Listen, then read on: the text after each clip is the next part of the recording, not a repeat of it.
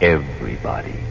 What's up, everybody? Welcome back to the Lights Out podcast. I'm your host, Josh, and as always, I'm joined in the studio by my brother and producer, Joel. In today's episode, we are going to be diving into probably one of the most evil and monstrous humans to ever have walked this earth, and that is Richard Ramirez, the Night Stalker.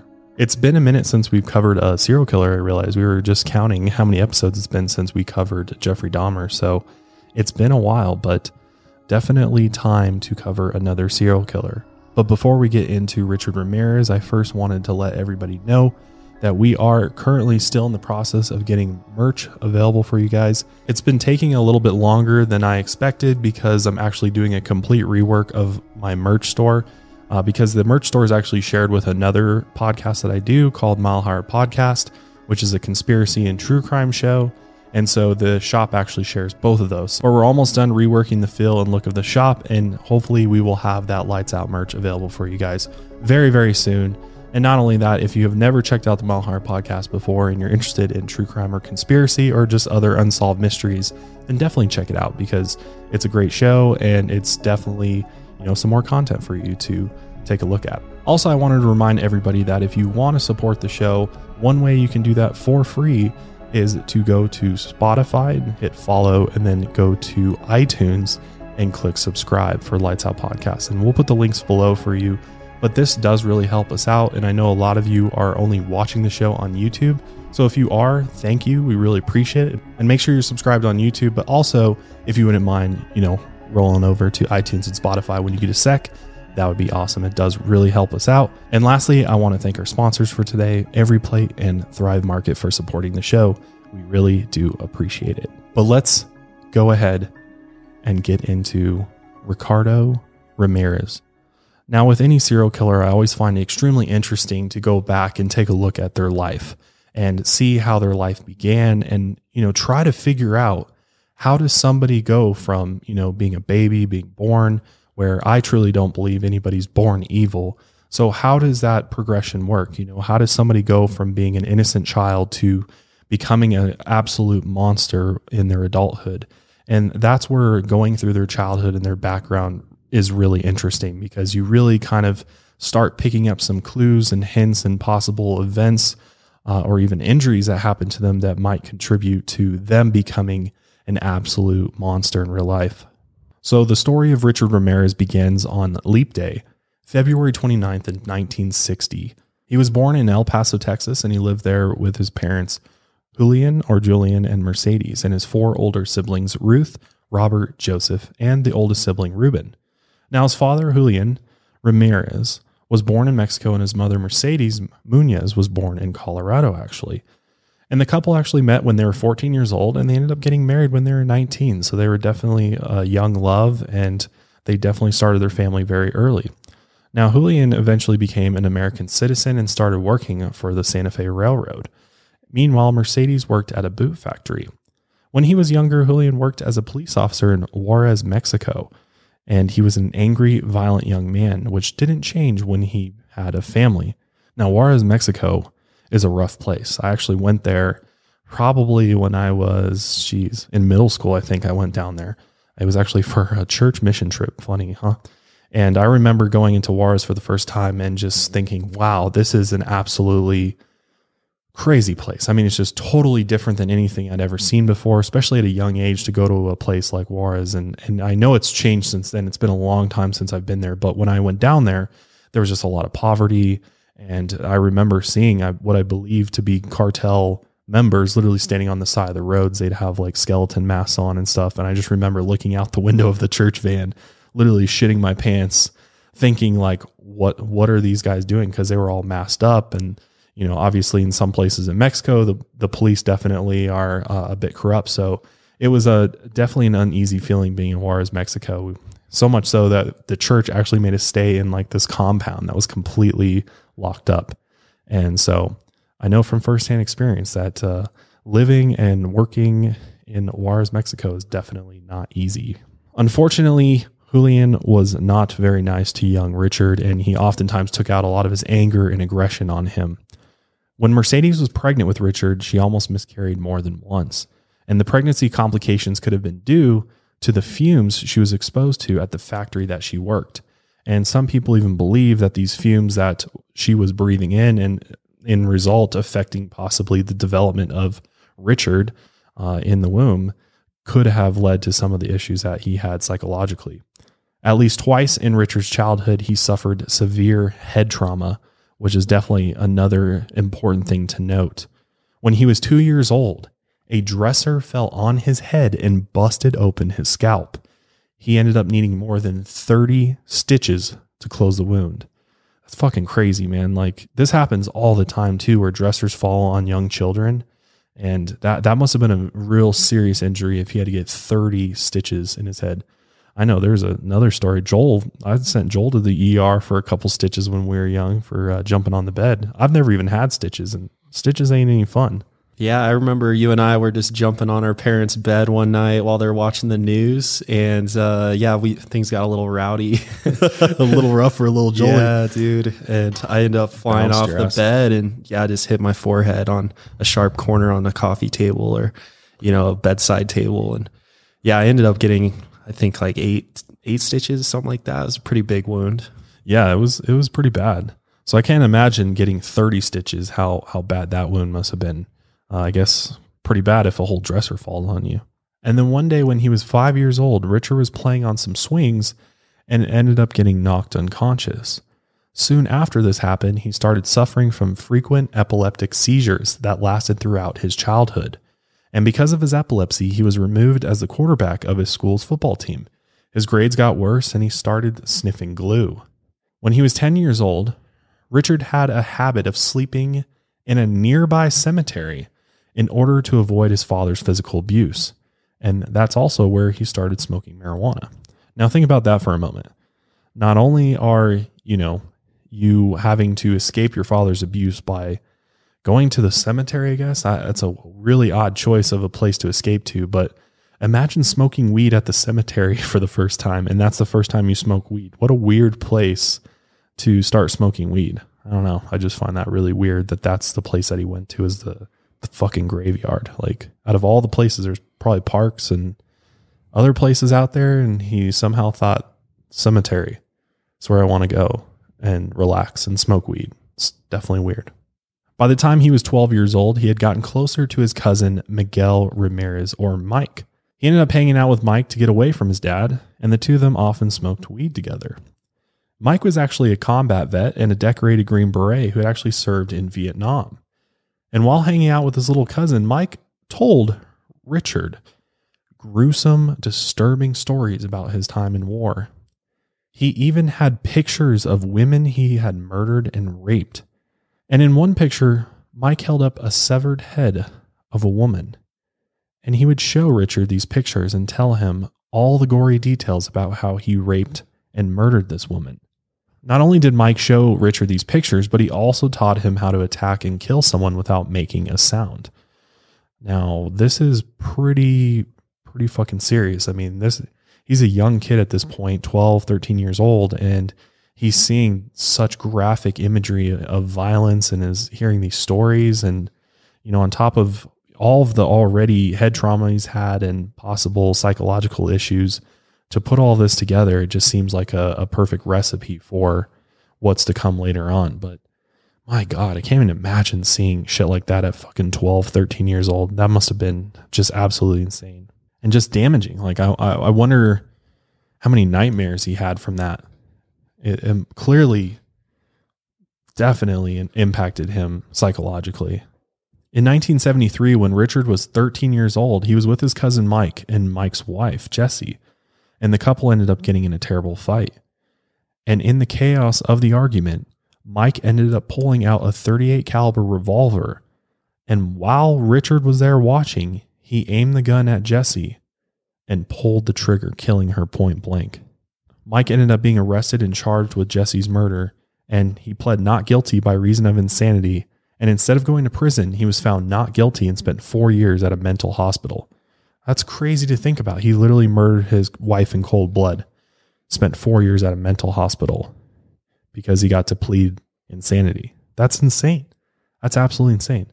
So already in Richard's short life, He's literally witnessed murder firsthand, saw somebody die right in front of him in a horrible way too. He's seen all these horrible pictures that Mike has shown him. So all of this is obviously going to have a major effect on Richard. It's going to leave a lasting impression on him that he will never forget. And this really, I believe, is probably the turning point in Richard's life where something triggered inside of him that was like, something about what he witnessed, I don't know, seemed inviting to him. Like there was something thrilling about it, I feel like. And you have to remember, Richard had a terrible relationship with his own family. So, Mike was a huge influence for him, a big friend to him, was there for Richard. And if anything, I could see that Richard looked up to Mike heavily. More so than his father even. Right. So he figured like everything that Mike was showing him was right and was trying to show him, things like that, Yeah, and you got to remember too, like being a 12, 13-year-old boy, you think violence is badass. You're like, that's fucking badass. Like, I know for me as a young boy, I definitely found, not this level of violence. I was not exposed to this shit like this, but just, you're really into like fighting and guns and war and all of that. And you think that's like badass to be somebody like that who's fighting and doing things like that. But this is just another level. I mean, this clearly impacted him to a point where he probably didn't even realize it. Like he subconsciously, it totally fucked him up, this whole experience he went through. Once Mike was actually incarcerated though, Richard became very quiet and withdrawn. He rarely interacted with his family or other kids. And after witnessing this violent murder of Mike's girlfriend, he was never the same. A year after the shooting, he actually moved in with his sister Ruth and her husband Roberto. And that's when he started experimenting with other drugs in addition to marijuana. One of those drugs he started using was LSD. Now, doing LSD at that age is probably not the best thing either, because LSD is going to definitely cause your mind to go to some different places. And after everything he's seen, I can only imagine some of the probably bad trips he had on LSD, because my God, that's an intense drug for sure. But not only that, Richard started attending Jehovah's Witness meetings, and that's where he learned about Satan. It's also when he started dabbling in Satanism. Because clearly, I mean, once he learned about Satan, he probably was very intrigued by who Satan is according to the Bible and was like, I'm like that guy. I want to be like that guy. I've, already seen shit that would make that guy happy. So, why not worship Satan? And to make matters worse, his sister's husband, Roberto, was a peeping Tom who would go out late at night in order to spy on his victims. And once Richard moved in with him and Ruth, he started taking Richard with him, teaching him how to move through the neighborhood undetected and the best access points for spying on people. It was at this point that Richard started having violent sexual fantasies about tying up, torturing, and raping women.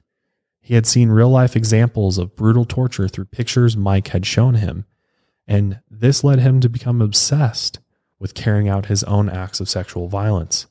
On top of all that, he enjoyed watching horror movies, listening to heavy metal music, and hunting with his family. And when no one wanted to come along with him hunting, Richard often went alone. And his favorite part about hunting was sneaking up on unsuspecting animals and stabbing them to death and then gutting them. This sounds sure familiar to me. Sounds a lot like Jeffrey Dahmer. That's what's just so crazy about serial killers, is there's so many similarities between all of them. And one of those is definitely hunting animals, killing animals, mutilating them, gutting them. So it's no surprise that Richard did that as well. As a young teenager, Richard attended Jefferson High School and got a job at Holiday Inn, and would use that access that they gave him at Holiday Inn in order to break into hotel rooms. He would actually sneak into the rooms when the occupants were out, or while they were even sleeping. He'd sneak in and try to steal things. One day he walked into a room and found a woman alone, and he decided at that moment that he was going to seize that opportunity, and he tried to rape her. But the woman's husband returned and ended up stopping Richard, and the man ended up severely beating him before the police were contacted. Richard was actually charged with the assault, but the couple left the state and didn't come back to testify. So the charges were dropped. This right there, man, he should have been incarcerated for this at the very least. I mean, he should have did some time for this particular thing, but it's just like the luck worked out in his favor and he was able to get away, completely get off scot-free. Like that's just crazy that serial killers end up getting so lucky. But after this experience, Richard got a glimpse into what it would feel like to live out his violent sexual fantasies.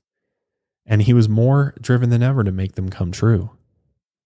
So obviously he got fired from the job at the Holiday Inn after that event. Jesus Christ. Richard ended up dropping out of high school without finishing the 9th grade.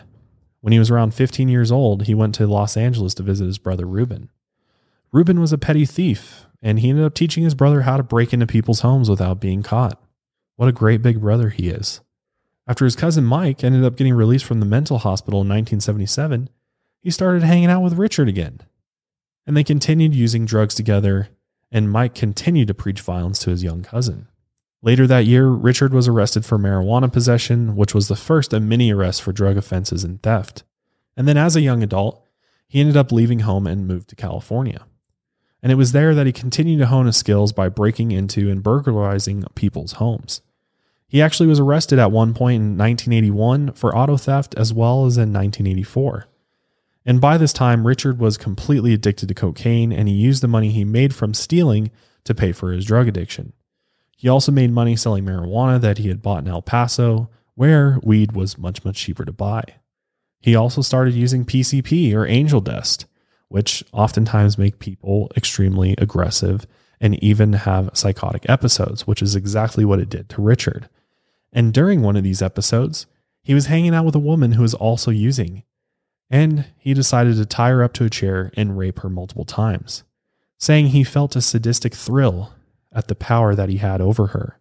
He never had a single consensual sexual relationship with a woman other than paying sex workers. Gradually, Richard stopped taking care of himself, especially his teeth.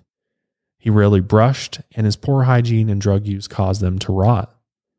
And the decaying teeth had a terrible smell, which made his breath unbearable.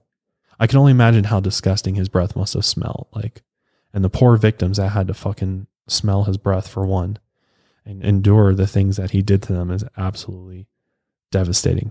At this time in his life, Richard read more about Anton LaVey, the founder of the Church of Satan, which if you haven't seen that episode on Anton LaVey, definitely check it out because he's definitely a very misunderstood person. And a lot of people take his teachings and the things that he said the wrong way and, make it out to be something much more evil than it really is. But Richard Ramirez found Anton LaVey and his work very, very interesting, and especially the satanic rituals. But he decided that he wasn't going to follow an organized religion and instead became a lone practitioner. So what most people do, they go and do their own thing or create their own spin of Satanism. And actually, in a conversation with his sister Ruth, she asked him why he followed Satan. And he said, because Satan represents what I feel. I'm not like the other people. I'm different. I've got a trade. I'm a thief, Ruth, and a good one. I'm not going to any jail. I'm protected.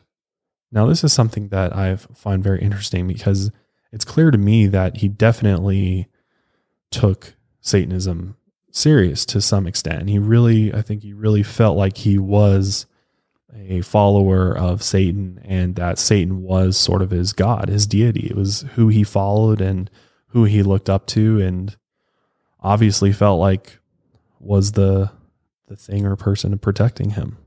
And it makes me think he used Satanism as a way to justify his actions and, all those things that he was doing to people, and I get that he took some of that stuff from Anton LaVey, but, Anton LaVey was not, a serial killer. No, he loved people. And, I guess that was his own spin off of everything was he used that, as a way to, right. Escape through that. Well, that's like the biggest misconception about Satanism is that, the Church of Satan is not necessarily about devil worshiping. It's more of a symbol. They look at Satan as a symbol of anti-religion. It's not so much about following an evil deity and performing evil acts like most people think Satanism is all about. And obviously there's different branches of Satanism, like what Richard Ramirez did, where they completely, they start with the basics of what Anton LaVey talks about, and then they go and take it one direction. And that direction gets very dark and very violent very quickly. And it soon becomes about worshiping the devil and doing the devil's work. And that's exactly what Richard Ramirez did. Because the murders of Richard Ramirez spanned 14 months, from the spring of 1984 to the summer of 1985, and took place throughout the state of California. And during this brief time, Richard killed at least 14 people and tried to kill at least 5 people. And he committed multiple assaults, rapes, and burglaries. Richard evaded the police partly because he didn't seem to have a preference for the age of his victims. He seemingly broke into houses at random and killed or raped whoever he found. Eventually, he started favoring murdering the men right away so he could torture and rape the women. In April of 1984, Richard lived in the basement of a hotel in the Tenderloin district of San Francisco when he met 9-year-old May Leung. On April 10th, he attacked May, beating and raping her, and then he stabbed her to death. After she was dead, he tied a rope around her and hung her body from a pipe in the hotel's basement. The police ended up finding DNA evidence at the scene, but at that time in history, they did not have the technology in order to identify Richard for many decades to come. In June of 1984, a little over a month after May's murder, Richard broke into the apartment of 79-year-old Jenny Vincow in Glassell Park in Los Angeles. That night, Jenny had to open the window in order to just let in the breeze so that, get a little cool air in that summer heat. And she left the mesh screen in place. But while she was asleep, Richard ended up removing that screen, climbing through the window, and while Jenny was still in bed, he started stabbing her. And he stabbed her multiple times and finally slit her throat. He then searched the entire house and stole anything that he thought could be of value before fleeing. Her body ended up being found on June 28, 1984, and the wound to her neck was so deep, she had almost been decapitated. And while searching the crime scene, the police found evidence of forced entry and a single fingerprint on the window screen. This attack was only the beginning of a string of rapes and murders throughout the greater Los Angeles area. By the spring of the following year, Richard was planning his next home invasion in Rosemead, California, at the home of 22-year-old Maria Hernandez and her roommate, 34-year-old Dale Okazaki. Richard executed his plan on March 17, 1985, waiting outside the house with a .22 caliber handgun. And again, you have to remember, Richard watched his victims. He would literally stalk them in order to find the perfect time in order to attack. So when Maria arrived home and pulled into her garage, before she made it into the house, Richard shot her in the face. Maria threw her hands up instinctively, and the bullet hit her keys, which reduced the impact and ultimately saved her life. Maria's roommate Dale was inside the house when she heard the gunshot, but before she could react, Richard was in the house, and she tried to hide behind the kitchen counter. Dale then peeked over the counter just enough for Richard to shoot her in the forehead and kill her. And then, like a fucking coward that he is, Richard fled the scene. And he knew he needed an escape vehicle, so just a few miles away in Monterey Park, California, Richard saw a 30-year-old woman named Veronica Yu, a design student, sitting in her car. So he took advantage of that opportunity and moved quickly. He dragged her out of the car, shot her twice, and then jumped in the driver's seat and sped away. Veronica was rushed to the hospital, but she was pronounced dead as soon as she arrived. In about an hour, Richard had murdered 2 women and seriously injured another. But Maria survived and gave the police a description of her attacker. She described a 25 to 35-year-old man with curly hair and bulging eyes. She also got a good look at his teeth, and they were widely spaced, discolored, and rotting in his mouth. And she said that he was either white or a light-skinned Hispanic man. A police sketch artist actually created an image of the suspect that she described and released it to the public. And as more witnesses survived the attacks, the police continued to refine and release new sketches. Man, I feel like those sketches are a little bit off. It does not really look like Richard Ramirez. But that's all they had to go off of. They didn't have really any other information other than that brief physical description of the suspect. But unfortunately, Richard Ramirez looked different to each witness. However, one consistent detail was his foul breath, and the survivors who were assaulted and raped by Richard all reported an indescribable, awful stench coming from his mouth. At that point, the media picked up the story and started reporting about it widely. And by this time, the killer, who was still unknown, was nicknamed the Valley Intruder and the Walk-In Killer. Between media reports and the release sketch, people started calling the police with tips on who the killer might be. And one of these tips would end up being a crucial piece of information in the investigation. Before we continue, I want to thank our sponsors for today. So many of us have busy lives, busy schedules, and oftentimes we do not have time to go to the store, gather the ingredients, come home, prepare, clean, cook, and put out a home-cooked meal for your family. But with EveryPlate, they make this extremely simple and extremely affordable. Get meals you'll enjoy and your bank account will love delivered right to your door. Think of it this way. One meal is the same price as one cup of coffee. EveryPlate dinners are the cheaper alternative to takeout or delivery. And recipes come together in about 30 minutes, which is definitely faster than the time it takes to go to the grocery store and prepare a meal from scratch. But best of all, it all comes right to your door. There's no even leaving your house, and everything is pre-measured. So all you got to do is put it all together in order to make a great meal. So if you're interested in trying EveryPlate, get 3 weeks of EveryPlate meals for only $2.99 per meal by going to everyplate.com and entering code LIGHTSOUT3. Again, get 3 weeks of EveryPlate meals for only $2.99 per meal by going to everyplate.com and enter that code LIGHTSOUT3. A few weeks back, I actually became a Thrive Market member, and they're delivering organic and sustainable groceries right to my door.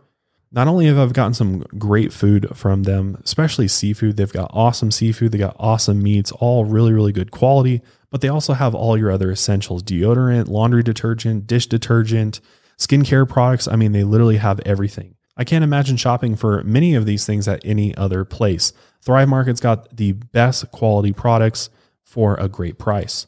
And not only that, as a proud Thrive Market member, I get the products I love, and my paid membership provides a free one for someone in need, like a low-income family, teacher, veteran, or first responder. I absolutely love this about Thrive Market. I think it's great that they're doing this, and it's all the more reason to join. So if you're interested in checking out Thrive Market, go to thrivemarket.com/lightsout. Join today and you'll get a free gift of your choosing up to $22 in value. That's THRIVE market.com/lightsout to start your risk-free membership and get a free gift today. thrivemarket.com/lightsout. All right, so back to Richard. So Richard is obviously seeing these sketches that are coming out by police. He's following the media coverage very, very closely. So he knows that the police are onto him and they're starting to track his whereabouts and slowly coming closer to him. Now, one thing about Richard is that he is actually a pretty smart guy. For a guy that basically dropped out of school, his intelligence level is actually pretty high. And I feel like in order to be a serial killer, you do have to be somewhat of a smart individual in order to evade capture for so long. You can't make stupid mistakes. You got to be able to cover your tracks. You got to be able to be cunning and, lie on the spot and deceive people. And Richard was all of those things. And one of the things that Richard would do is he would frequently switch out stolen cars between crimes. And he was also careful to thoroughly wipe down all surfaces in order to remove any fingerprints when leaving the scene. On March 27, 1985, Richard struck again. He went to a house in Whittier, California, owned by 64-year-old Vincent Zazzara and his wife, 44-year-old Maxine Zazzara. Richard had actually broken into the couple's home the year before, so he knew the entry points and the layout very well. And at 2 a.m, Richard entered the couple's bedroom and shot Vincent in the head, killing him with the same .22 caliber handgun he had used to kill Dale and Veronica. This actually woke Maxine up, but when she did, Richard didn't shoot her. Instead, he tied her hands together, beat her, commanding her to tell him where she kept the money, jewelry, and other valuables. And while Richard searched the room, Maxine was able to loosen the ties around her hands. And then she pulled a shotgun that was underneath the bed and tried to aim it at Richard, but unfortunately, it wasn't loaded. Which, if you're going to keep a shotgun under your bed, why the hell would you not have that thing loaded and ready to go for this exact type of situation? And even when she pulled the shotgun, this did not intimidate Richard. It only just pissed him off more. And after that, he ended up shooting her 3 times. But the gunshots weren't enough. He then went to the kitchen, found a large knife, and started stabbing Maxine until the point where she was nearly dead. And then after she died, he continued stabbing her some more. And then he did something absolutely heinous. He slid that knife into her eye sockets and gouged out, scooped them out, both of her eyes, placing them inside of Maxine's jewelry box. Richard then took that box with him when he fled. It's fucking horrible. Oh my God.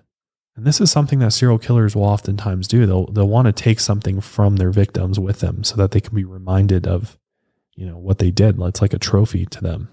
Vincent and Maxine's bodies ended up being found by their son, Peter, who obviously immediately called the authorities. And I can't even imagine walking into that scene, seeing your parents in that state, especially your mother. Oh my God, that must have been absolutely just horrifying.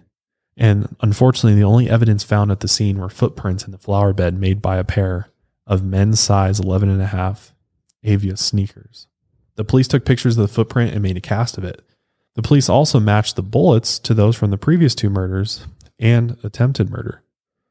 And at that point, they started putting the pieces together and hey, we are dealing with a serial killer who could strike again at any time, which is crazy because for a while, they did not think it was a serial killer. It's like back in the day when serial killers were running wild, a lot of times they would not believe or want to, especially come out and tell the public that, there was a serial killer on the loose. And for a while, they had no idea that Richard was a serial killer. Later that spring, on May 14th, 1985, Richard chose his next target, the home of 66-year-old Bill Doy and his 56-year-old wife, Lillian, in Monterey Park. Lillian was actually disabled, and because of that, the couple had separate bedrooms. And when Richard arrived at the home and went inside, he went into Bill's bedroom first. Bill immediately lunged for his handgun, but Richard ended up shooting him in the face before he could use it. However, the gunshot didn't kill him, so Richard beat Bill until he lost consciousness. And this is what's so different, I guess, about Richard Ramirez is that most serial killers don't go the gun route.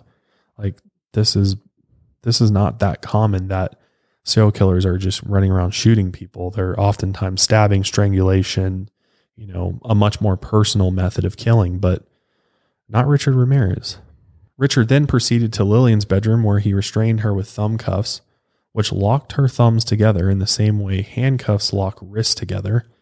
He then searched the room for money, jewelry, and anything else of value until he went back. And after he had gotten what he wanted, he then went back into Lillian's bedroom and raped her. And when Richard left, actually, Bill was still alive, but he later died of his injuries at the hospital. In that same month, Richard stole a car and drove to Monrovia, California. And on May 29, 1985, he targeted his next victims. 83-year-old Ma Bell took care of her disabled sister, 81-year-old Nettie Lang. And the 2 women lived together in a house in Monrovia. Richard broke in while Ma and Nettie were in separate bedrooms. And he looked around the kitchen and found a hammer. He then headed into Nettie's room first, where he hit her with a hammer and tied her up. And then he did the same to Ma. Richard then tortured the women by shocking them with an electrical cord and raping the disabled sister Nettie. In Ma's room, Richard found a lipstick tube and used it to draw a pentagram on Nettie's thigh and on the bedroom walls. The women then laid unconscious for 2 days before someone found them. Nettie ended up surviving the attack, but Ma later died. That's so horrifying, man. Can't even imagine that. These poor women. The very next day, on May 30th, Richard drove the stolen vehicle to Burbank, California, and attacked 42-year-old Carol Kyle and her 11-year-old son in their home. He put Carol and her son in handcuffs and demanded to know where any of the cash or valuables were in the house. And in order to do so, he uncuffed Carol in order to show him where those were at, and he shoved her son into a closet. Then he raped her multiple times, and during the attack, he told her over and over, not to look at him or else he'd cut her eyes out. And before he left, to just terrorize him a little bit more, he pulled Carol's son out of the closet, which he probably was fucking mortified at that point, and then used the handcuffs in order to cuff him and his mother together. Can't even imagine how traumatizing that must have been for that poor boy. A little over a month later, Richard was driving in a different stolen car in Arcadia, California. And on July 2nd, 1985, he pulled up outside the home of 75-year-old Mary Louise Cannon. Richard didn't know who lived in the house. He just chose it at random. Mary Louise happened to be a grandmother and a widow, and she lived in the house alone. She actually was sleeping in her bed when Richard broke in. And using a lamp, he beat Mary Louise until she was unconscious. Then he stabbed and killed her with her own 10-inch kitchen knife. Just brutal, man. And there's just no rhyme or reason to it as far as we know. He just literally chose this by random. I can't believe he just got so lucky in the sense every time he happened to get an elderly person that was home alone, and it just worked out seemingly every time he attacked somebody.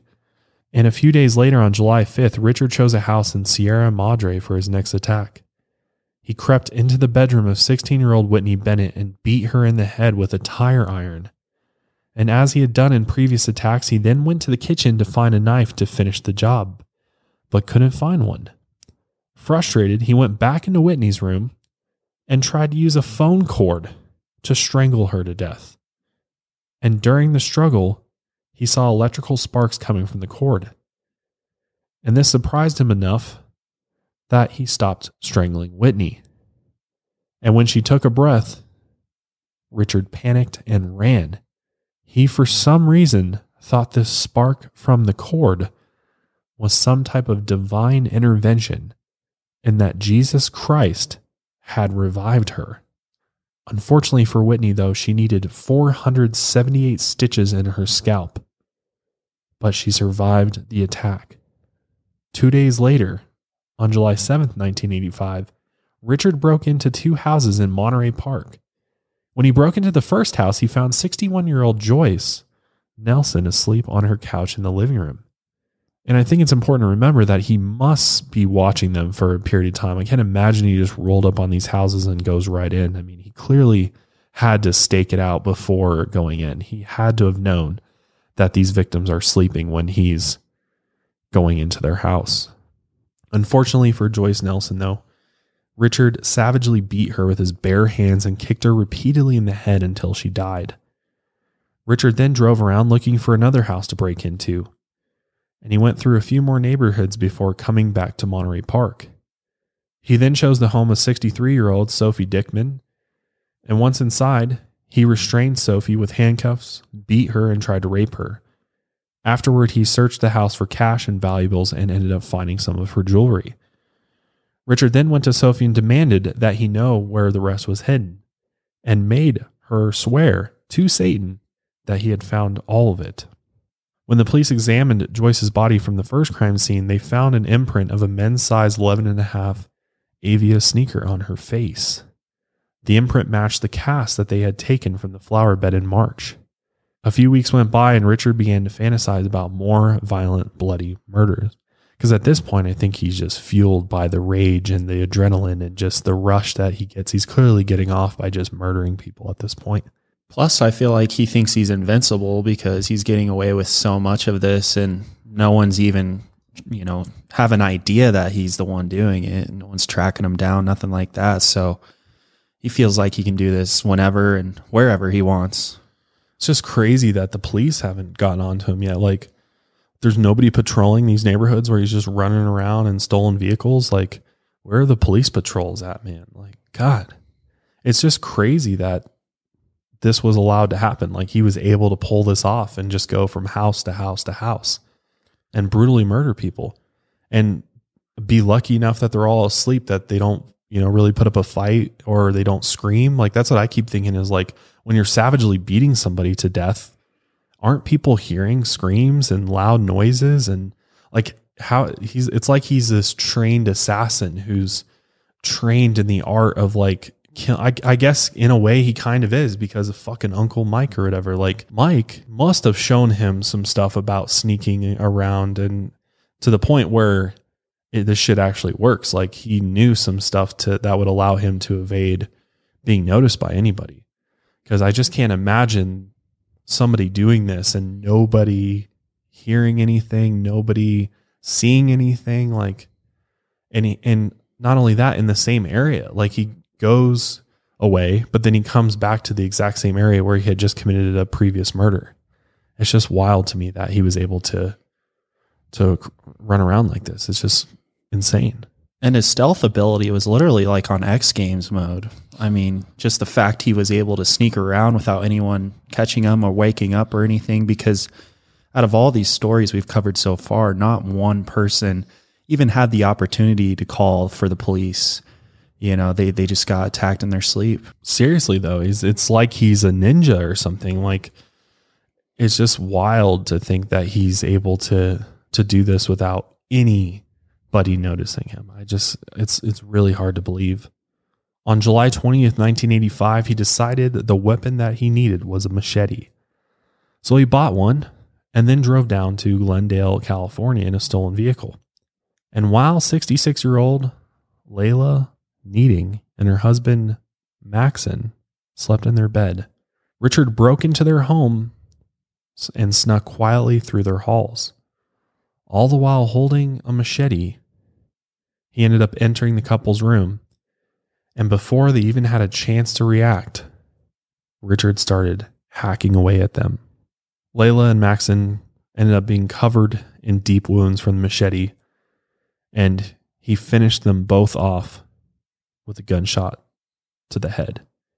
Now, just thinking about what that scene looks like is just terrifying. And there actually is crime scene photos of it out there, and they're absolutely horrifying. There's blood all over the walls. It's just an absolute mess.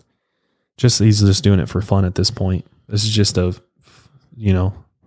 game. It's just an absolute game for him. It's a thrill, and there's just no rhyme or reason to it. And he's clearly picking out his victims to some extent, because he's going after older people that are probably going to have a less likely chance of fighting back against him or struggling or taking him over or so. And he probably just feels more confident killing older people.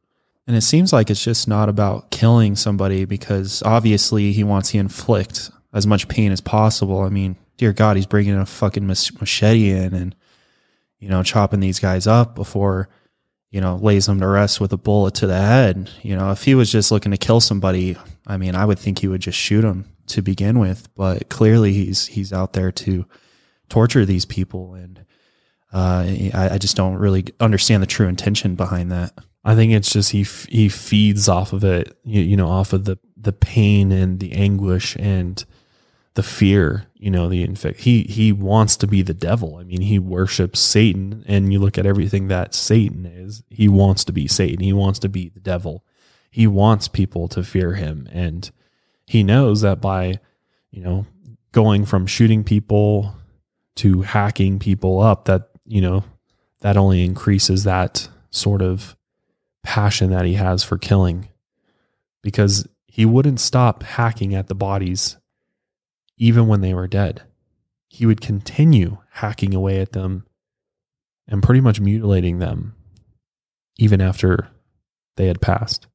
After he had completely destroyed the bodies, he would then search the house and steal anything valuable he could find before fleeing. He then jumped into a stolen car and then drove to Sun Valley to find his next victim. And then around 4:15 a.m., he broke into the home of Chanarong Kovananath, where he lived with his wife, Samkid, and their 8-year-old son. Richard moved quickly to Chanarong and Samkid's bedroom and shot the man once in the head in order to kill him. And during the attack, he ended up raping Samkid multiple times and tied up the couple's son. Then he pulled Samkid up off the ground and dragged her around the house, looking for cash and jewelry. And just as he had done with his previous victim, he made her swear to Satan that he had found it all. By this time, it's August of 1985, and residents across the state of California had heard multiple reports of a dangerous killer on the loose who would just break into houses randomly and murder anyone he found inside. And during this time, the state saw record sales for guns, window bars, and heavy-duty locks, as well as security systems. Everybody was on high alert because you just did not know. Literally, the entire state of California was living in fear because they had no idea who this guy was. They had no idea where he was going to strike next, and he had seemingly no plan. Like, he just attacked people at random. So literally everybody was terrified. They were worried that they would, one night just wake up dead. Or I guess you don't wake up, you just are dead, like in your sleep. You don't wake up at all. That's terrifying. I mean, imagine if that happened today. I think we'd all be sleeping with a gun under our pillow or in our hand, across our chest. I know I would be. I probably wouldn't sleep at all. Like that's just terrifying. Richard Ramirez is running around murdering people at will, moving seemingly like a ghost through California, and the police still have no idea who this guy is. And in an effort to try and curb the public's fear, local police departments put up to 10 times more officers on the streets and urged people to be careful and to lock their doors. Because in the 80s, like, people were still leaving their doors unlocked at night. They were leaving their windows unlocked. If you had a ground level window, they would leave it open and somebody could easily just pull the screen off and hop inside or just go right in through the front door. Because people back in the day, it's crazy to think about, especially in times like we're living in now. People had way more trust in, their neighbors and just society in general, and they felt safe most of the time. So just think about how much more amplified that fear was when they found out that literally the devil was running around murdering people in their sleep. The fear was real. That's for sure. The FBI was even tasked with creating a special task force with the sole purpose of finding this killer and bringing him to justice. Detectives disagreed about how many perpetrators they were looking for. Some believed that the crimes were so varied and frequent that there had to be more than one killer. A few weeks after the Kavanaugh family attack, Richard broke into a house in Northridge, California on August 6th. And this house was owned by 27-year-old Virginia Peterson and her husband, Chris. And when he entered the couple's bedroom, Virginia screamed before Richard shot her in the face. He then proceeded to shoot Chris in the neck. But Chris didn't stay down. He attacked Richard. And while the men fought, the gun went off twice, but neither of them was hit. But somehow in this struggle and chaos, Richard broke free and was able to run out of the house. Chris and Virginia, however, were rushed to the hospital shortly after, and thankfully both of them survived. And then 2 days later, Richard got another stolen car, which he would just go grab people's cars, break into it, carjack them, whatever he needed to do. And he started driving through Diamond Bar, California. It was August 8th, 1985, when he spotted the home of 31-year-old Elias Abawath and 27-year-old Sakina Abawath. The couple had a 3-year-old son as well, and the family was sound asleep when Richard broke in around 2:30 a.m. He then went to the couple's bedroom and shot Elias before either could react. Elias died instantly. A gruesome night of cruel tortures then followed. Richard started beating and handcuffing Sakina and then violently raping her. Their 3-year-old son heard the noise and came into the bedroom to see what was going on. At that point, Richard grabbed him, tied him up, and went back to raping Sakina. And during the attack, he made her swear to Satan that she wouldn't scream. Richard then dragged Sakina around the house, demanding to know where the valuables were kept before he fled. Obviously, after this attack, Sakina was severely injured, but she was able to untie her son, who then ran to the neighbor's house to get help for his mother. After this attack of the Abawath family, Richard left Los Angeles and headed back to the San Francisco area.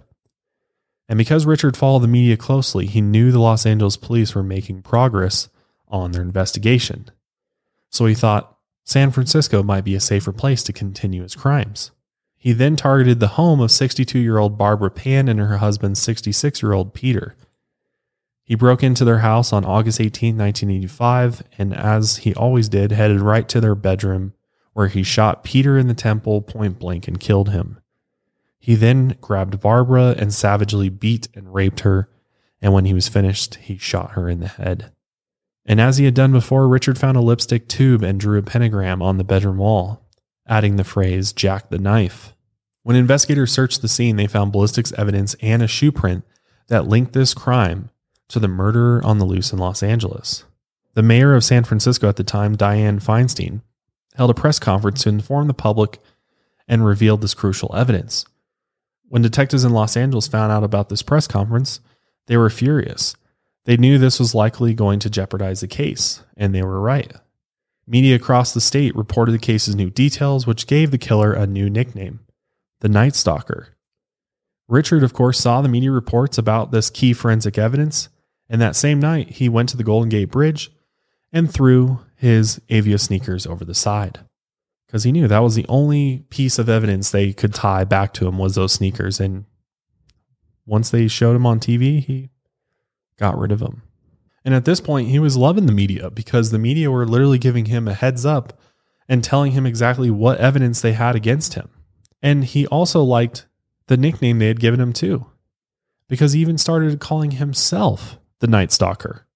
And throughout the investigation, the police continued to receive tips from the public. After watching a media report, a man who owned a hotel in the Tenderloin district of San Francisco recognized the accused murderer's description. Richard had actually lived in a hotel periodically for about a year and a half. The man called the tip into the police, and it was added to their growing list of possible leads. A few days after the press conference, Richard drove back to Los Angeles, but he didn't stay long. He then stole an orange Toyota and headed to Mission Viejo, about 76 miles south of LA. On the night of August 24th, 1985, the Romero family had just gotten back from a trip to Mexico. James Romero Jr. and his wife were sleeping in their bedroom. Their 13-year-old son, James Romero III, was still awake when he heard a noise outside that sounded like footsteps. He then rushed into his parents' room, woke them up, and then ran back to the door to find the burglar. Richard heard the commotion and then ran back to the car and was able to get in it and drive away just as James stepped outside. James told his father he saw an orange car and could identify the make and model. He even saw part of the license plate number, so they called the police to report what had happened and gave them the description of the car. When investigators arrived, they thoroughly searched the property and found a footprint outside the house. And they ended up taking pictures and they made a cast of the footprint. After failing to break into this one house, Richard drove to the home of 30-year-old Bill Carnes. Him and his fiancée, 29-year-old Inez Erickson, were asleep when Richard snuck into their bedroom and cocked his gun. And when he did this, the noise woke Bill up. Richard immediately proceeded to shoot him in the head 3 times. He then grabbed Inez and started beating her. And during the attack, he told her he was the Night Stalker, and he made her swear she loved Satan. Richard then found neckties in the closet and used them to tie Inez's wrists. As he had done before, he then searched the house for money and valuables. He then dragged Inez out of the bedroom and raped her before dragging her around the house looking for more money and jewelry. And again, he made her swear to Satan that he had found it all. Once he was satisfied with his search, he then told Inez, "Tell them the Night Stalker was here." And then he vanished. Inez frantically removed the neckties and rushed to her neighbor's house. Bill was rushed to emergency surgery to remove 3 bullets from his head, and miraculously, he survived. But one of the bullets couldn't be removed. Unfortunately, the injuries he sustained from the gunshot wounds left Bill cognitively impaired, and he had to move into a group home. Fortunately, Inez, though, was present enough during her attack to give a detailed description of the attacker to police, which included his chilling request to be called the Night Stalker. A few days later, on August 28th, the stolen orange Toyota that Richard was driving was found in Wilshire Center, Los Angeles. After a thorough search, the police finally caught a break. A single fingerprint was found on the rearview mirror. Perhaps Richard had been thrown off by being caught at the Romero's family's home and got sloppy for a second. But finding out who the print belonged to proved to be more complicated than it seemed. The Los Angeles Police Department at the time had a newly developed computerized fingerprint database. To get a match within the system, they needed to run it against a name. And the only people they had in the system were those born after January 1960. The police went back through the tips they had been receiving from the public, and they found the name Ramirez from the hotel owner in San Francisco. This was a very common name in California, and they knew They are limited to those born after January 1960. Investigators didn't have much hope, but they ran the print through the system against anyone with the name Ramirez. And guess what? They caught another break. The system positively identified a 25-year-old drifter named Richard Ramirez, born just 1 month after the cutoff date in February 1960. Man, what luck is that? And after they got this match, investigators wasted no time. They released a mugshot from a previous arrest in December 1984 to the media and immediately scheduled a press conference. And at this press conference, the investigators spoke directly to Richard, saying, "We know who you are now, and soon everyone else will. There will be no place you can hide." And then a short 2 days later, on August 30th, Richard got on a bus headed for Tucson, Arizona, where his brother lived. At this point, he had no idea that every major newspaper and TV station in California was reporting on the case and showing the released mugshot. Richard never met up with his brother. Instead, he took another bus back to Los Angeles and arrived at the Greyhound station early in the morning the next day. On August 31st, 1985, Richard casually strolled into a convenience store in East Los Angeles. Several police officers were nearby watching the outbound buses at the station in case the wanted killer tried to flee the state. Inside the store, newspapers were being sold with Richard's picture prominently featured on the front page. But Richard walked right past the newspapers without noticing the large image of his face printed in black and white. What he did notice, though, was a group of older Mexican women outside the store's window, and they happened to be talking to a police officer and pointing toward him. And the women seemed scared, and they kept saying, "El Matador," meaning the killer. Richard could tell by the way that the women looked at him that he was in trouble. And that's when he looked down at the stack of newspapers and finally saw his own face staring back at him. Obviously, at this point, he panicked and then ran out of the convenience store into the street, unaware that there were multiple police officers outside. The police were very quick to move in. Richard was pursued on foot by several officers, 7 police cars, and a helicopter. And the police continued to track him as he maneuvered through the streets and down alleys, evading them every step of the way. He just took the fuck off. He just started running. He ran across the Santa Ana freeway.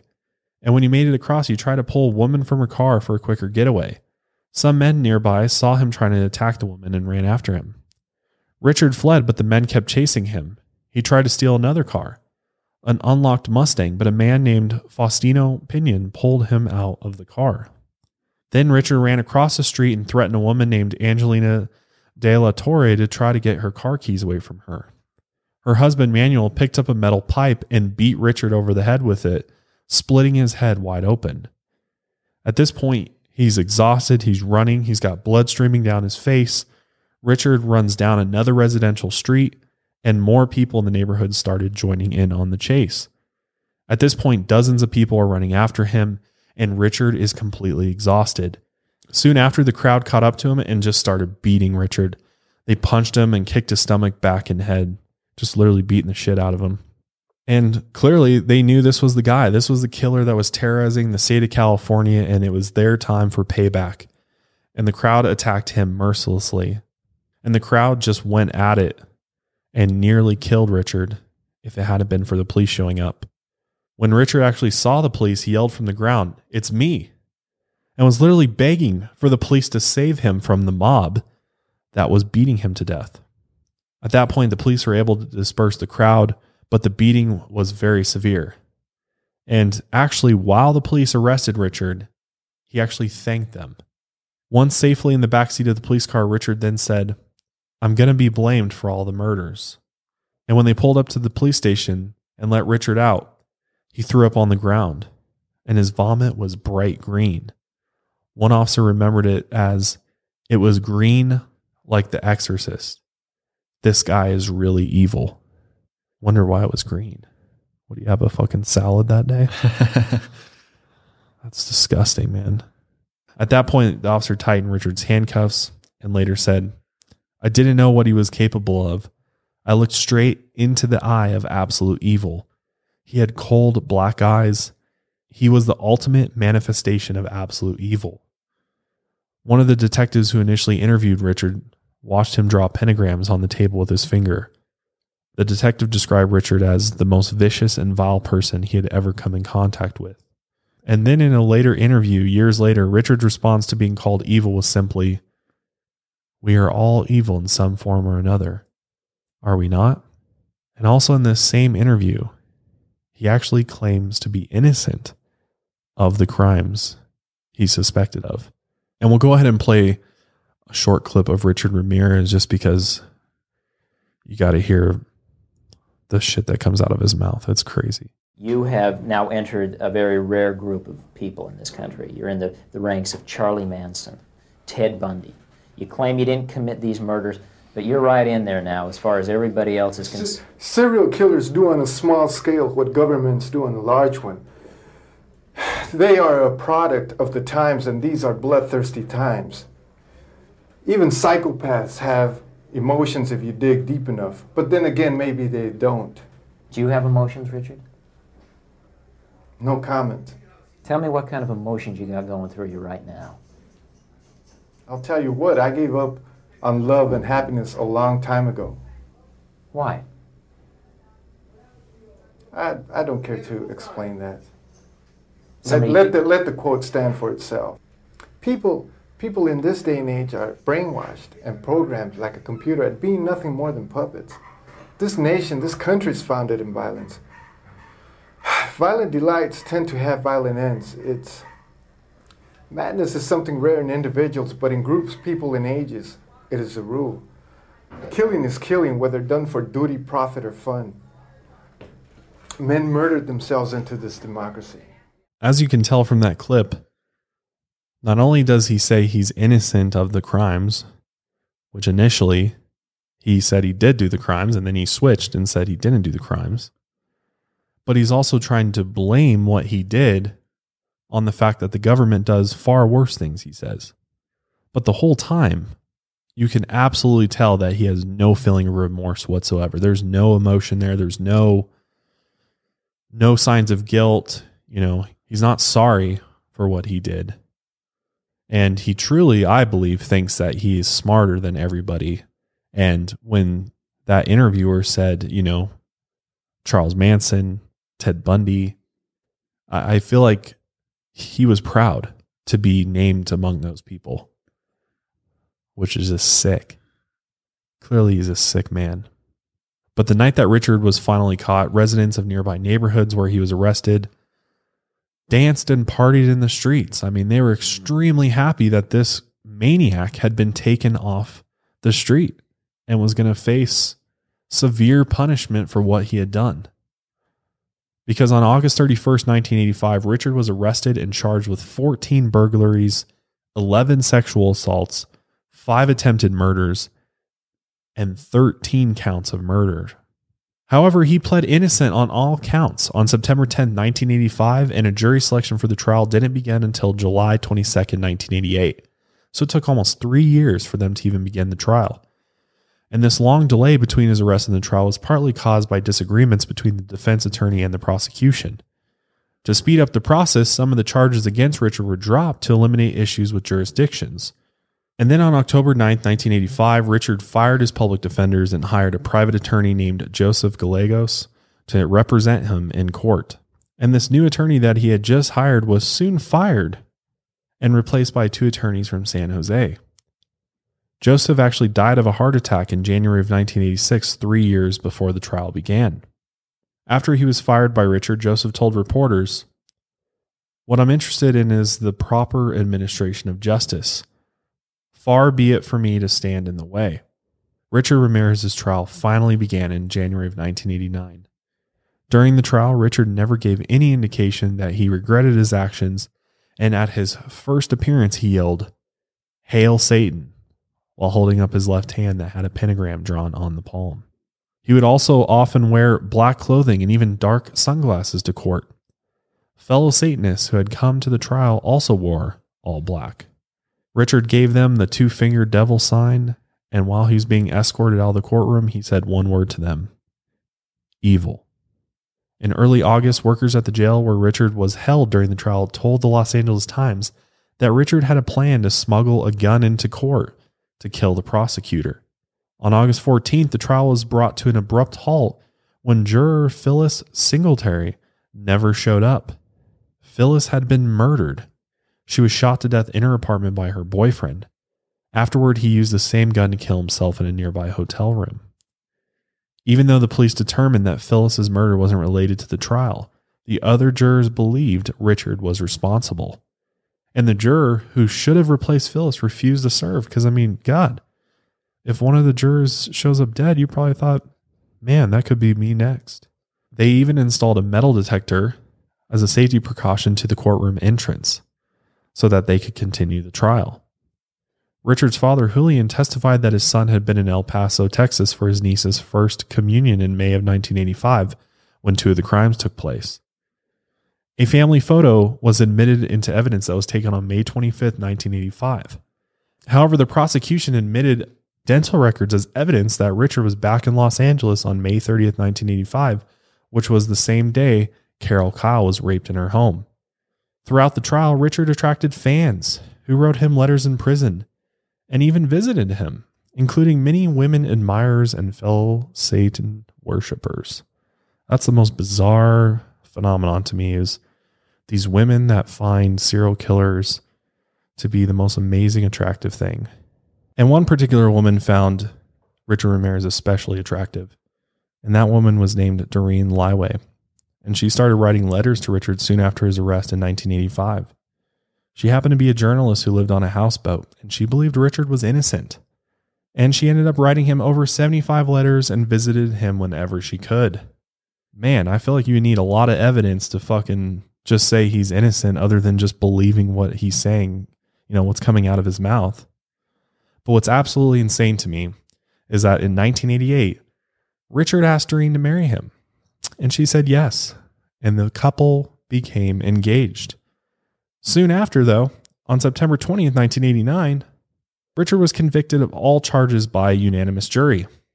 And at his sentencing hearing on November 7th, Richard read a statement to the court. In a loud, angry voice, he said, "You don't understand me. You are not expected to. You are not capable. I am beyond your experience. I am beyond good and evil. I will be avenged. Lucifer dwells in all of us. I don't believe in the hypocritical, moralistic dogma of this so-called civil society. You maggots make me sick. Hypocrites one and all. I don't need to hear all of society's rationalizations. I've heard them all before. Legions of the night, night breed. Repeat not the errors of the night prowler, and show no mercy." Just shows his state of mind, that statement right there. Truly believes he's this evil devil. It's pretty much how you sum it up. And obviously none of this helped his case because he was sentenced to 19 death sentences to be executed by asphyxiation in the California gas chamber at only 29 years old. After being sentenced to death, Richard smiled, and then he turned to the jury and yelled, "I am beyond good and evil. I will be avenged. Lucifer dwells in us all. That's it." And then he went on to say, "Hey, big deal. Death always went with the territory. See you in Disneyland." What the See you in Disneyland? I know Disneyland it's kind of hell, but it's not quite the hell where you'd expect to find Richard Ramirez to hang out at. It just shows it was all a game to him the whole time. And yeah, he just doesn't give a fuck about anybody but himself, basically. No, and he knew he was going to get caught. He knew he was going to just have his, fun and carnage while he could, and that it would all come to an end. And I think he knew death was at the end of that road for sure. But I think it was about fame too. I think he wanted that fame. He wanted that, to become this infamous figure and be regarded as one of the most, horrific serial killers of all time. I think that was really one of his motivations for doing all this for sure. And at this particular time, Richard Ramirez's trial was actually the most expensive in California history. It costed $1.8 million, or over $3.8 million in 2020 dollars. Crazy enough, Richard married his lovely fiancée, 41-year-old Doreen Lyway in a ceremony at San Quentin. If you ever seen any of those locked up shows, can't imagine how romantic San Quentin must have been. That place is fucking scary, man. But they got married on October 3rd, 1996, and before they got married, Doreen bought herself a gold wedding band, but she chose a platinum band for Richard. Because Satanists don't wear gold. And for a time, Doreen was so devoted to Richard that she swore she would kill herself when he was put to death. And in an interview with CNN, Doreen said, "He's kind, he's funny, he's charming. I think he's a really great person. He's my best friend. He's my buddy." You fucking kidding me? What's wrong with you? Seriously. I just don't understand this fucking weird thing where women like want to be married or in relationships with clear-cut killers, especially serial killers, who literally raped, beat, murdered, bludgeoned, tortured human beings. Why would you think that that person is a really great person? Come on. There was so much evidence, so much physical evidence to suggest that he was the killer. And you're just going to take his word for it? How dumb are you? Seriously. But obviously when Doreen, everything unfolded and probably all the backlash, I'm sure she got death threats. I'm sure it was horrible once people found out that she was Richard Ramirez's wife. She eventually did leave Richard. All the while, though, Richard continued to appeal his convictions and sentence, but because the case included 50,000 pages of court records, this process took years. His first round of state appeals was denied on August 7, 2006, and 1 month later, his request for a rehearing made it all the way to the California Supreme Court and was denied on September 7, 2006. The judge who upheld his sentence said that Richard showed cruelty, callousness, and viciousness beyond any human understanding. And then decades after he was sentenced to die by execution, the police were finally able to connect the murder of 9-year-old May Leung to Richard Ramirez. DNA evidence found at the crime scene ended up being matched back to him in 2009. Prison wasn't all that bad for Richard, though. While he was incarcerated, his decaying teeth were replaced at the expense of California taxpayers. Wow.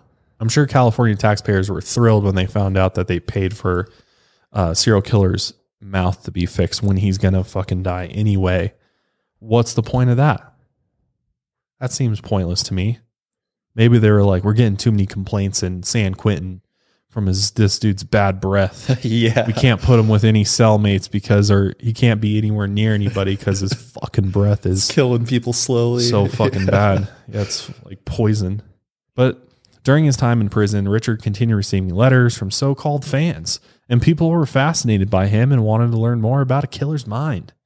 One of his admirers was a former juror who convicted him. That's fucking crazy. What's wrong with you? And sometimes these women would even come to the prison to visit Richard and would actually fight each other, get in physical fights in order to win Richard's affection. Occasionally, he included drawings with the letters of things like Winnie the Pooh and Sailor Moon manga characters, or he swapped pictures with his pen pals. Once he formed a connection, he started signing the letters, "Your friend," and sometimes included a drawing of a heart. Who the fuck is dumb enough to believe this guy? Seriously, he's a master manipulator. Some of the people who wrote to him believe he never really worshipped Satan and exaggerated his beliefs for attention from the media. And by 2013, he got engaged to one of his admirers, a 23-year-old writer. And even though he spent 23 hours a day in a cell and wasn't allowed to go outside in the yard, he still wasn't the most well-behaved inmate. Once Richard was brought to the psychiatric ward and lunged at an orderly. The orderly had to tackle him to the ground and tranquilize him. He also liked to pull down his pants and wave his genitals at guards passing by his cell. In an interview from Death Row, Richard said, "There are desires where if I didn't give in to them, I would be crushed by them. I believe in the evil in human nature. This is a wicked world, and in a wicked world, wicked people are born." But by this time in his life, Richard was definitely not a healthy man. He was diagnosed with B-cell lymphoma, a type of blood cancer, and his health had deteriorated from chronic substance abuse and chronic hepatitis C viral infection. And when he was 53 years old, Richard was taken from prison to Marin General Hospital in Green Bay, California in June of 2013. And after being on death row for more than 23 years, Richard died in the hospital on June 7, 2013. His cause of death was complications secondary to B-cell lymphoma. Based on the California's appeals process, it's likely that Richard wouldn't have been put to death until he was in his early 70s. Richard never stopped trying to appeal his convictions and death sentence, and at the time of his death, he still had appeals pending. It wasn't until 2016, 3 years after his death, that the police released new evidence in the murder of Mei Leung, connecting a second person to the crime. Investigators believe a juvenile suspect was at the crime scene, but they don't have enough evidence to make an arrest. Richard never admitted to the crimes he was convicted of, and he never showed any remorse whatsoever for the pain he had caused to so many families, or for terrorizing the residents of the state of California for over a year. He once said, "I love to kill people. I love to watch them die. I would shoot them in the head, and they would wiggle and squirm all over the place, and then just stop. Or I would cut them with a knife and watch their faces turn real white. I love all that blood." Peter Zazra, the man who found his parents Vincent and Maxine dead after being murdered by Richard, said in an interview, "It's just evil. It's just pure evil. I don't know why somebody would want to do something like that, to take joy in the way it happened." So it's not clear if Richard had a compulsion to rape and kill, or if he genuinely found joy in causing another human being to suffer. It's also impossible to know if Richard was a born sadistic killer, or if he was created by his early exposure to sexual violence and the men in his life who taught him how to stalk and kill his prey. And in Richard's own words, even psychopaths have emotions if you dig deep enough. But then again, maybe they don't. I think that's probably the most important quote he said. I think he was a psychopath, man. I think he had mental damage that including the absolutely horrific things he witnessed as a young kid and young teenager, all led for him to go down this road. I don't think he would have gone down this road otherwise. I mean, everybody that knew him, his family, people that he grew up with, that went to school with him, have all said he was like a normal kid. He was this normal guy, really friendly, funny, like people liked him.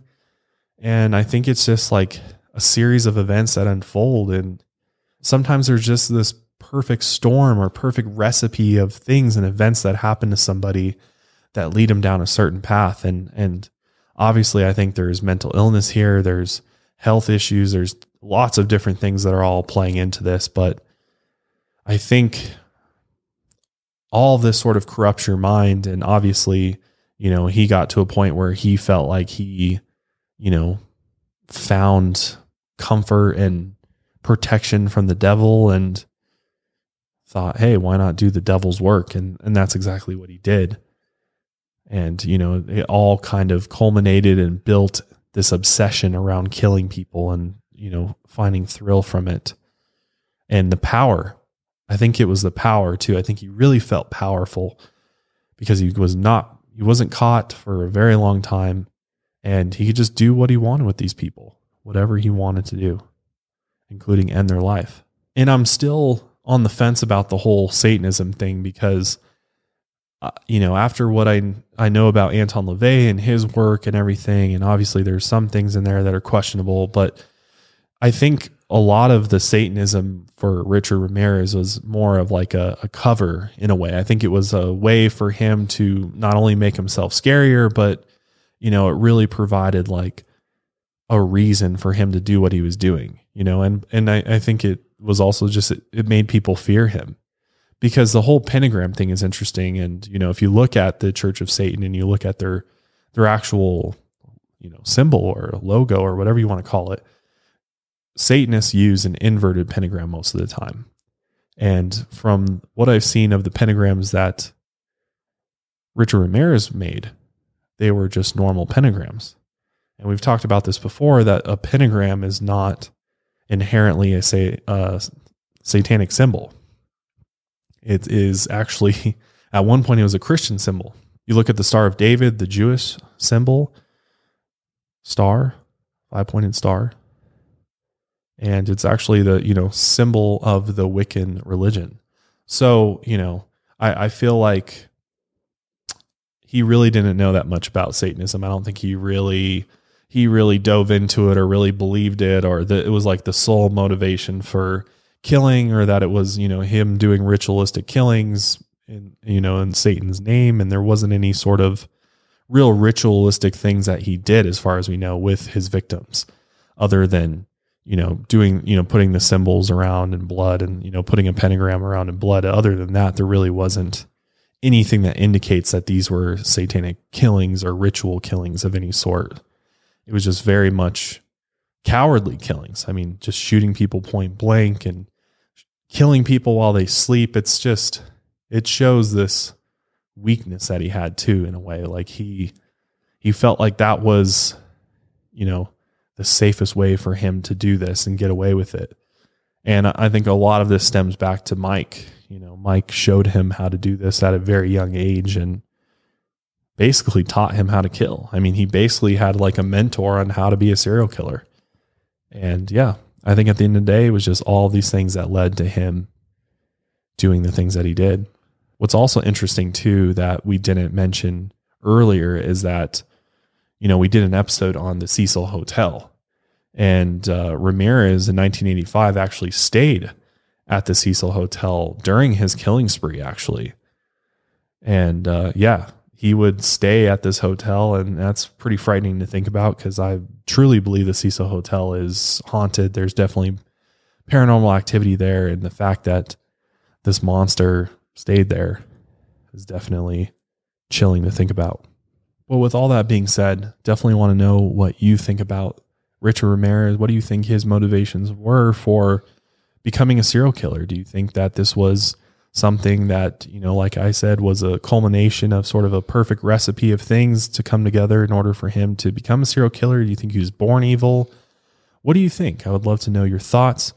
Hopefully you enjoyed this very disturbing episode of the Lights Out podcast. I know it was very dark. And, before I wrap things up, I just always want to pay my respects to the victims, because all of these people were real human beings that were all innocent and brutally murdered. And I can only imagine the pain and anguish and grief that these victims' families have been through over the years. And just, I can't even imagine having something like this happen to somebody I love. It's got to be the most devastating thing ever. And honestly, it sickens me that he was allowed to live for 23 years on death row. I think that there was no reason for him to even, continue living at that point. I mean, what's the point of giving somebody the death sentence if you're going to wait fucking 40 years to execute them? There's just no point, in my opinion. But then again, it's just my opinion. So again, always remember the victims, because they are the ones that truly matter. But thanks again for listening to this episode of Lights Out Podcasts. Until next time, lights out, everybody.